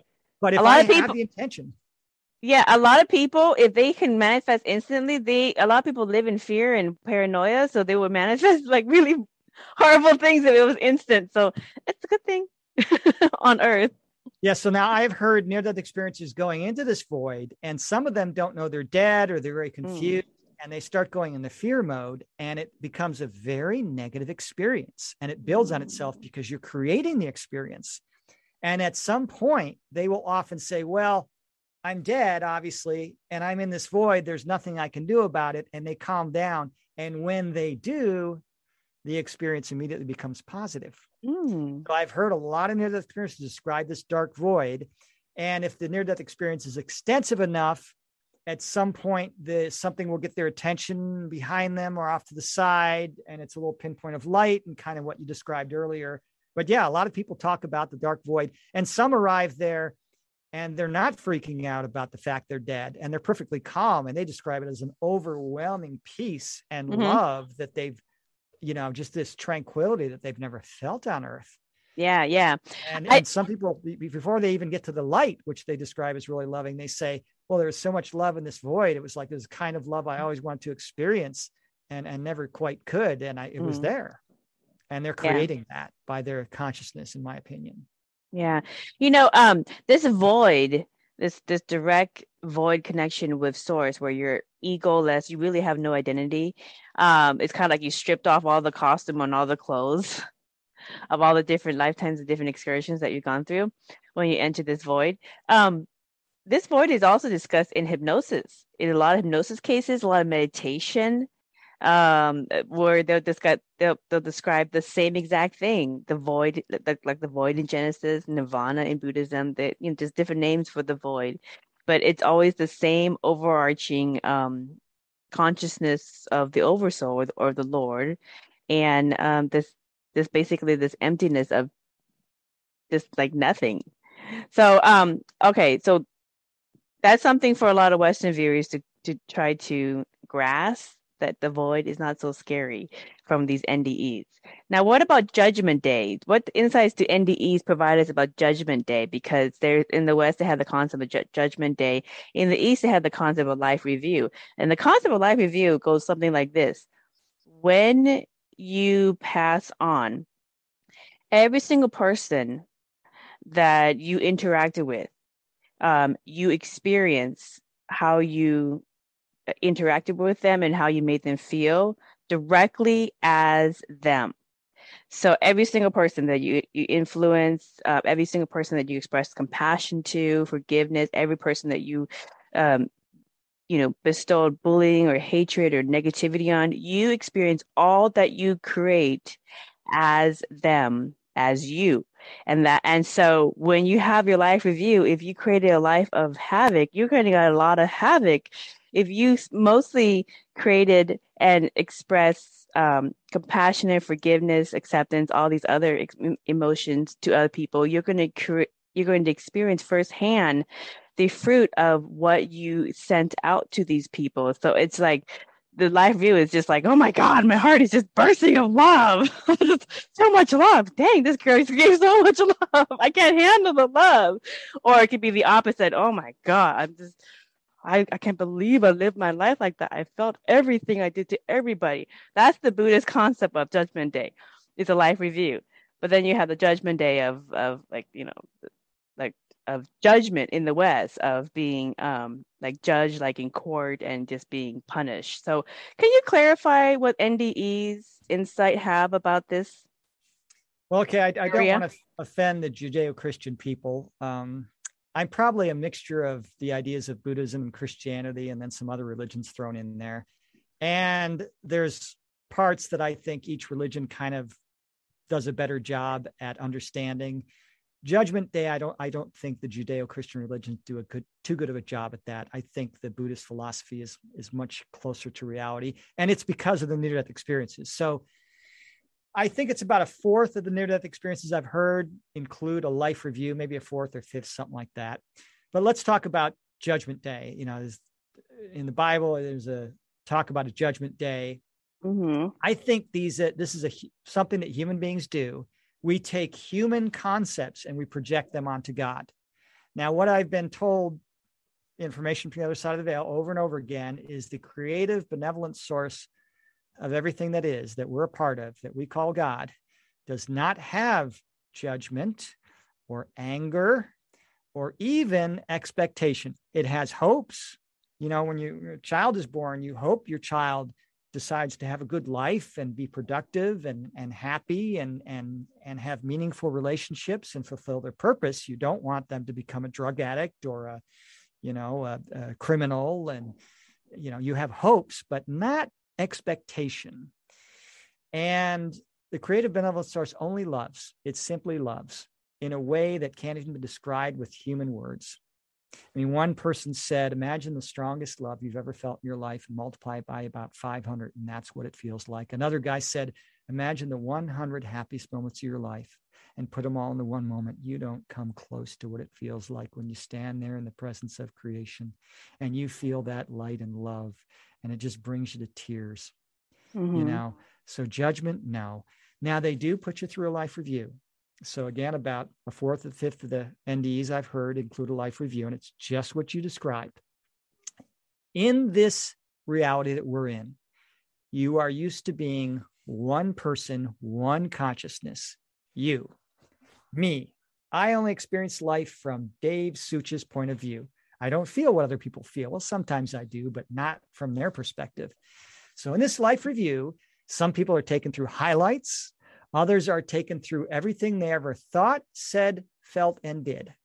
Now, it's not like having to live another 80 or 90 years over again. It's some people describe it as a panoramic life review. It happens very quickly. And in this life review, you re-experience what you did and felt with a difference. You also experience it from the point of view of everybody around you, as if you were those people. So I'm going to that's going to be it's kind of trippy, huh? So one guy, and there's no judgment from the people watching. One guy was going through his life review and he shot somebody else, and he was very upset. The judgment is the person themselves. They're the harsh judge. The ones watching the life review, they have high hopes for us. They want us to choose love and not fear. They want us to act out in compassion and kindness and not cruelty and selfishness and manipulate. That kind of makes them sad. But there's no judgment from them. And so this one guy commits a murder. He's all upset. So they stop her life review, and these spiritual beings that are with him says, what's wrong? And he goes, I just killed somebody. And they said, you're doing fine. He's like, how can you say that? I killed him. And I said, well, you didn't kill him. He's here in heaven. He's going back to earth. It's fine. He's fine. Don't stop worrying about it. So they don't judge us. But I'll give an example. One guy got in a fist fight. He was a bully, got in a fist fight with another guy. And so there he was in his life review, beating him up again. At the same time, he was experiencing it from that guy's point of view. He was that guy.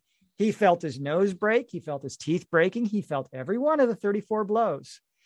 And now, good or bad, you experience what what other people felt in reaction to what you did without intention. All right. So if I give you a compliment and you misinterpret it as an insult, I'm going to feel all those negative feelings, even though I didn't mean it. Or vice versa. If I say something mean, but you misinterpret it as a compliment, I'm going to feel those good feelings because you thought it was a compliment. Right. So it's to teach us to be kind to others, to, our words, every word that we speak to another human being has an effect, good or bad. And so now the question becomes, well, what do I want to do with my words? Right. Do I want to harm and insult and be mean to others? Or do I want to use my words to uplift and encourage? So these people, one lady, she was headed off to work, and this was in the days before cell phones. She's having a life review, and it was an incident she forgot about. It was back east where there was snow, and this one lady was stranded, and she needed the jump start. And so this woman going to work, saw her and like, oh, I'll stop real quick and give her a jump start, but I'm in a hurry. So gives her a jump start and then hurries off to work. Doesn't even wait to be thanked. In her life review, she experienced it from the point of that woman. Now, I remember back in the news when I was a kid in Ohio, in the 1960s and 70s, every year somebody would freeze to death when they got stranded. I mean, you could die if somebody didn't help you. And this woman was out there for a long time, and she was getting worried, nobody's stopping to help me. And all of a sudden, this angel comes by and gives me a jump start.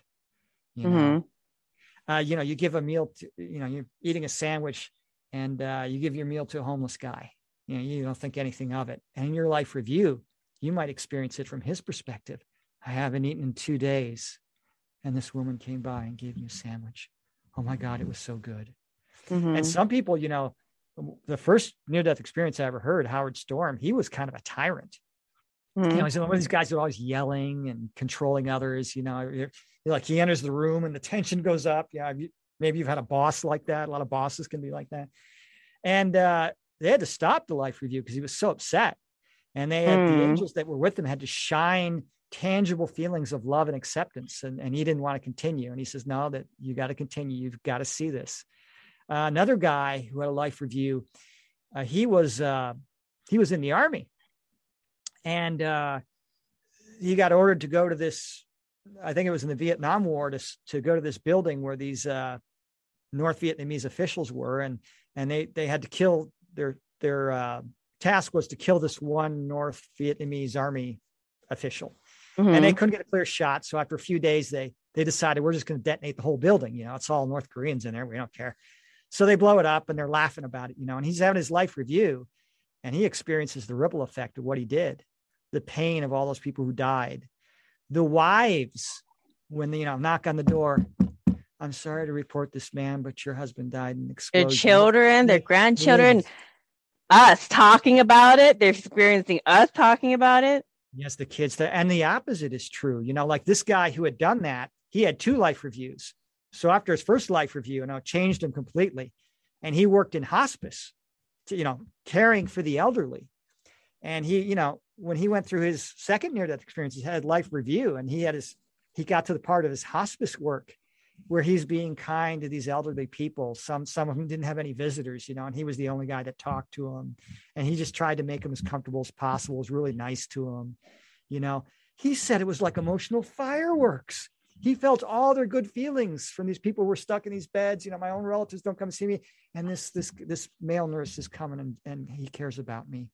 I feel so good. And he felt all those good feelings, So, what did I learn from this? Revenge is impossible, right? Whatever devious, no matter how justified, I'm not getting revenge. I'm going to have to feel that someday. Screw that. So it changed the way I react. A lot of times, something on the road happens and I just go, I'm going to let this go. Guy's having a bad day. That's why I always say, David, that if there's going to be punishment for some of the injustice that you may have done, whether it's something simple as cheating or something as serious as murder, you kind of want to do your term in this life, because then you at least get the opportunity to repay or to make amends or to, help with the grieving process, try to patch it up, because then you're going to have the life review. And then beyond the life review, at some point, you are going to reincarnate again. And you're going to have to do the same life lesson all over again. But next time, it's going to be so much harder. Yeah, so do that. They'll say, okay, this lifetime, I want to experience being scammed or cheated in some huge way, really screwed over and harmed. And in the next lifetime, they may say, I want to experience the one doing the harm. And you learn from both experiences. Everything we experience down here, whether negative or positive, eventually brings us towards a higher vibration, a higher consciousness. I'll give you a little example. You can teach a child to not touch the hot stove two ways. Mm-hmm. You can teach him a pleasant way. Every time he goes to touch the hot stove, no, sweetie, don't do that. You're going to get burned. Mommy wants you to stay safe. And you smile and give him a hug and, be good. Listen to mommy. And that's pleasant, right? And he learns over time. Now you can teach him in an instant never to touch the stove through a negative experience. You let him touch it one time and he's not going to do it again. But it teaches him. All right. Yeah. If I'm a brand new human being, let's say, you can create a grown human being from nothing, and they create this grown human being with a consciousness. And now I got to explore food. And I try a bunch of different kinds of food. Well, when I eat food that I don't like, I'm going to go, okay, I know to avoid that kind of food.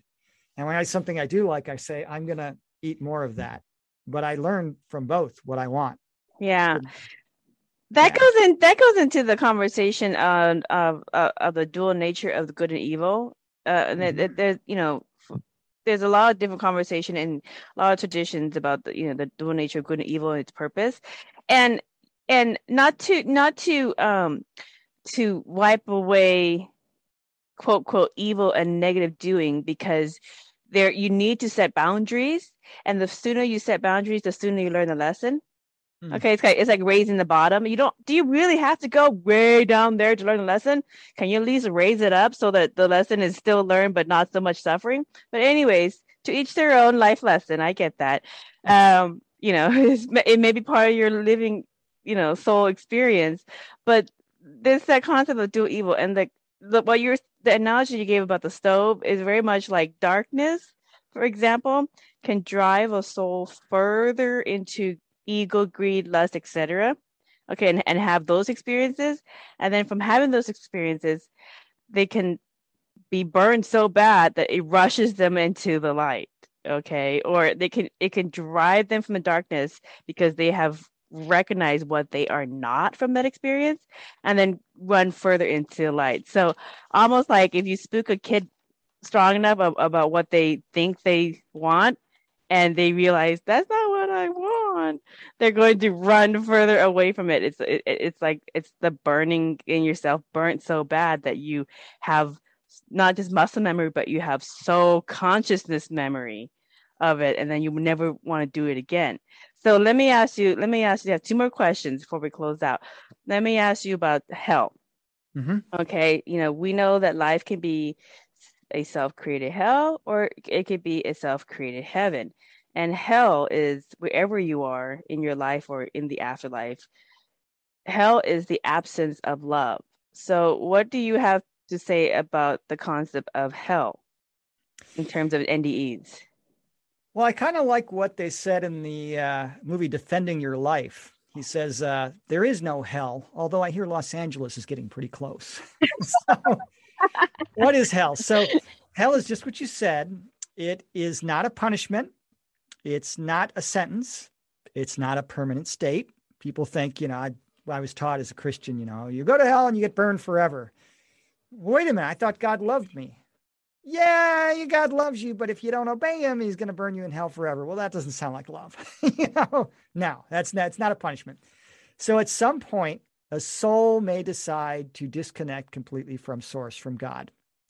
And it's not really a disconnection. It's an illusion of a complete disconnection. Mm-hmm. And it's absolute fear and absolute terror. Now, if a soul's in a very negative state, they can create that in the afterlife. But when a soul is ready, every soul eventually comes home. Mm. And the purpose of experiencing it is to grow what you do like. The best food I ever had was not in a 5-star restaurant. It wasn't a gourmet meal. It was 2 pieces of wheat toast, lightly buttered. And the reason that was the best meal I ever had is because I had come home to my apartment after, I won't get into the details of why this happened, but I hadn't eaten in 2 days. Okay. When you experience the absence of what you want, it's that much better, isn't it? Mm. So you experience the complete disconnection from God when you're back in that love. Oh my God. Near-death experience will describe this. They'll describe being in God's light as it was the best thing that ever happened to me in my life. It was the everything of life is to know that love. And of course they get to it and they can't describe it in human terms. So the word love is completely inadequate to describe it. I believe that elation. I think when you're in heaven, you do feel love, but I think that intensity of like, oh my God, that was just like me when I came home after not eating for 2 days. I think that is unique to the near-death experience. And it's a perspective that souls learn by disconnecting completely. So I believe an advanced soul, at some point, if a soul is growing and on this path to becoming an advanced soul, they're going to want at some point to experience disconnection, to experience a hellish environment, which is complete disconnection from source. And basically, it's an environment designed to be as scary as possible. So you choose connection to love. So we're going back to the kid having to touch the hot stove in order to know never touch the hot stove. Yeah. That's good. I want to add 2 nuggets for this segment about compassion and judgment. So you guys, compassion is love in action. So all these different examples that we've been discussing is love in action. And remember, you can't express love in action unless there is no love there. So those negative experiences that you come across, if you have the ability to express love in action, you are expressing the most powerful emotion and energy within creation. And Earth provides an abundance of opportunities for that. The other thing is about judgment, because we all do this every single day, all throughout our day.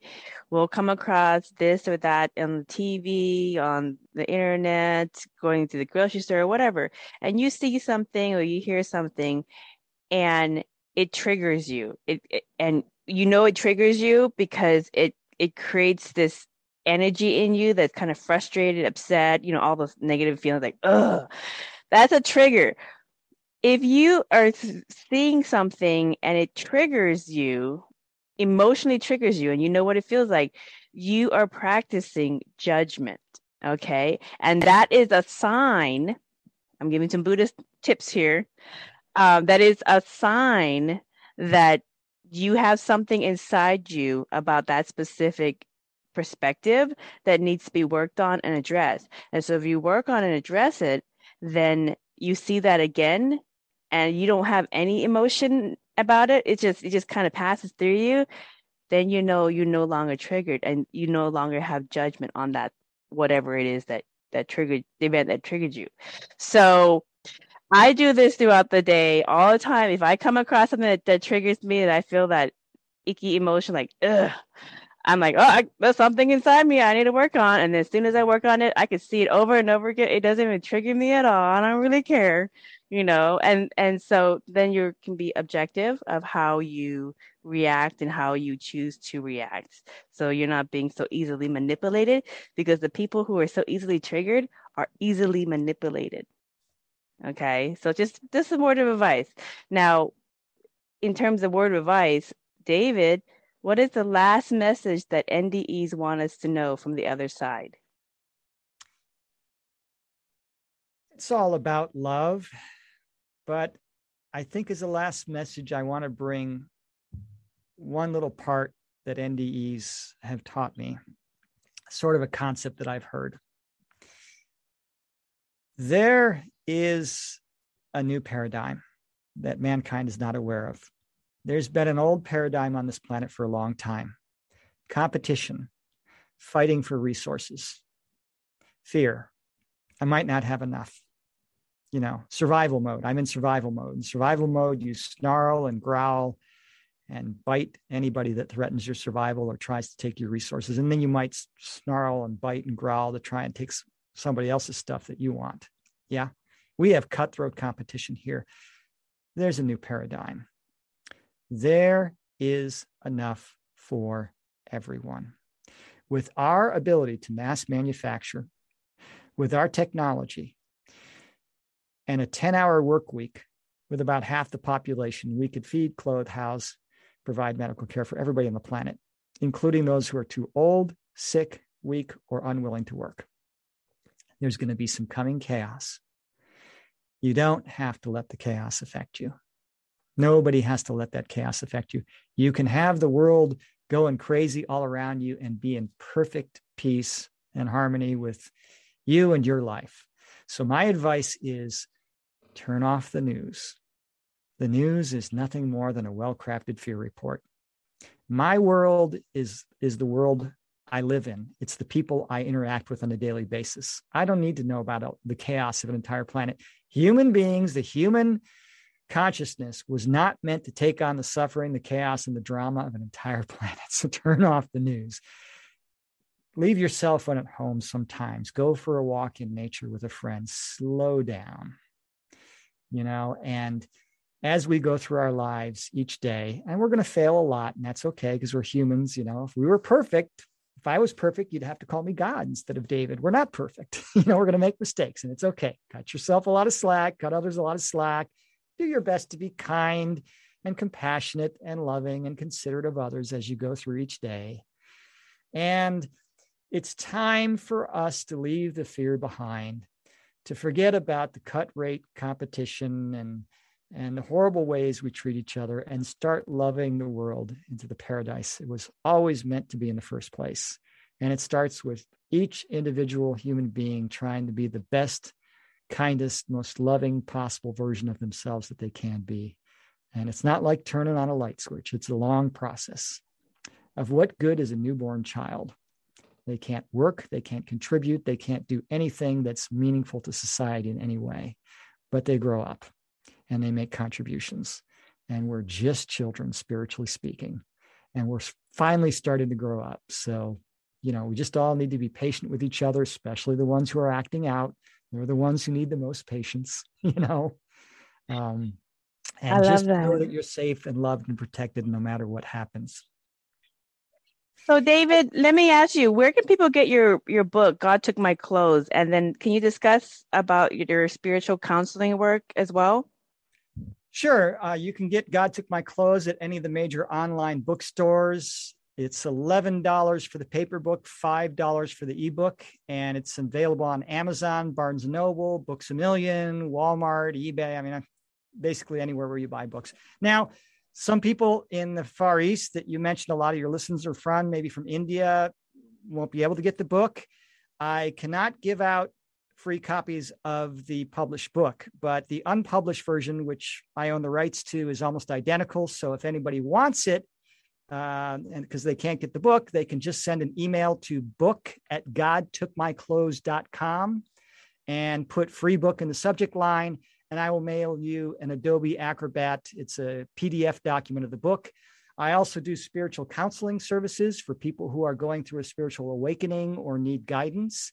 I am a certified counselor, and my rates are $120 an hour, but I do free sessions or donation-based sessions for those who have financial hardships. One of the things I said in my book is we have to abandon this dangerous notion that labor can only be given in exchange for money. So, a laborer does deserve his pay. You have almost 200 wonderful spiritual videos on your YouTube channel, and you hopefully get some advertising money for that. But then anybody who wants to see them for free can watch them. And I think it's wonderful that we can cooperate that way. Mm-hmm. What else? The other thing, David, also is if they do want the physical copy of the book just for themselves, because some people want like the copy, they can, in Asia and other countries that doesn't have, that you don't have the book rights to give to, they can still buy it off of Amazon, right? And they'll still mail them a physical copy. I've been told now, whether it's true or not, but I've been told in some countries they can't get my book. So I've emailed it to various European countries and various Far East countries and some people in the Middle East. They can't get my book for whatever reason. And there's some places Amazon doesn't ship to. So. Oh, okay. Well, yeah, so anyway. Go to the website and email you, and then you'll send it to them as well. Yeah. Now, of course, you can splice this back in if you want. If you live in a Spanish-speaking country and you speak Spanish, apparently that's a different book. And so the entire Spanish version of my book is on my website, godtookmyclothes.com. And if you want to check out the book before you buy, you can go to the website and download the first couple of chapters of the book in English. And if it's to your liking, then you can get it. Or if it's not to your liking, then you don't have to, waste $11. So hopefully that'll help. It's not a waste of $11. I think it's fabulous. Awesome. People are going to love reading the book and also following your work. So you're still so young. So you still have a lot of good stuff coming out of you. I hope so. All right. I feel like I have a lot of work left to do, but it was a pleasure being on the show. Thank you so much. I'd love to come back sometime. And I really appreciate and honor the work you're doing to bring the good message of love to the rest of the world. Oh, awesome. Thank you. It sounds like we're in for a Star Trek future. I think we are. hopefully, well, I guess the Borg turned out pretty good because they had a rogue group, but hopefully it is as wonderful as what we've seen on TV. So I had a blast discussing the Buddhist concepts of nirvana, samsara, the wheel of dharma, reincarnation, as it pertains to starseed souls and your research in NDEs in your book, God Took My Clothes. So please do come back and bring us more insights from your extensive research. And again, we barely scratched the surface of this Starseed Toku mission to explore the multiverse and raise consciousness into higher dimensions so that we can communicate and interact in that Star Trek future with all the different beings. So again, for more information about David Such's offerings, please visit his website, godtookmyclothes.com. And thank you kindly for listening to another enlightening conversation. Until next time, blessings. It's a pleasure being on the show.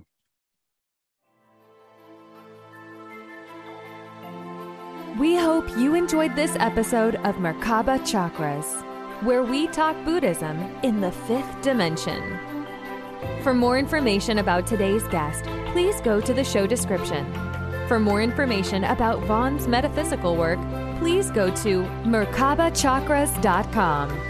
The views expressed today are for entertainment purposes and do not necessarily reflect the views of the host or replace any medical or legal advice. Don't forget to subscribe for more interviews about the fifth dimension. Until we meet again, blessings.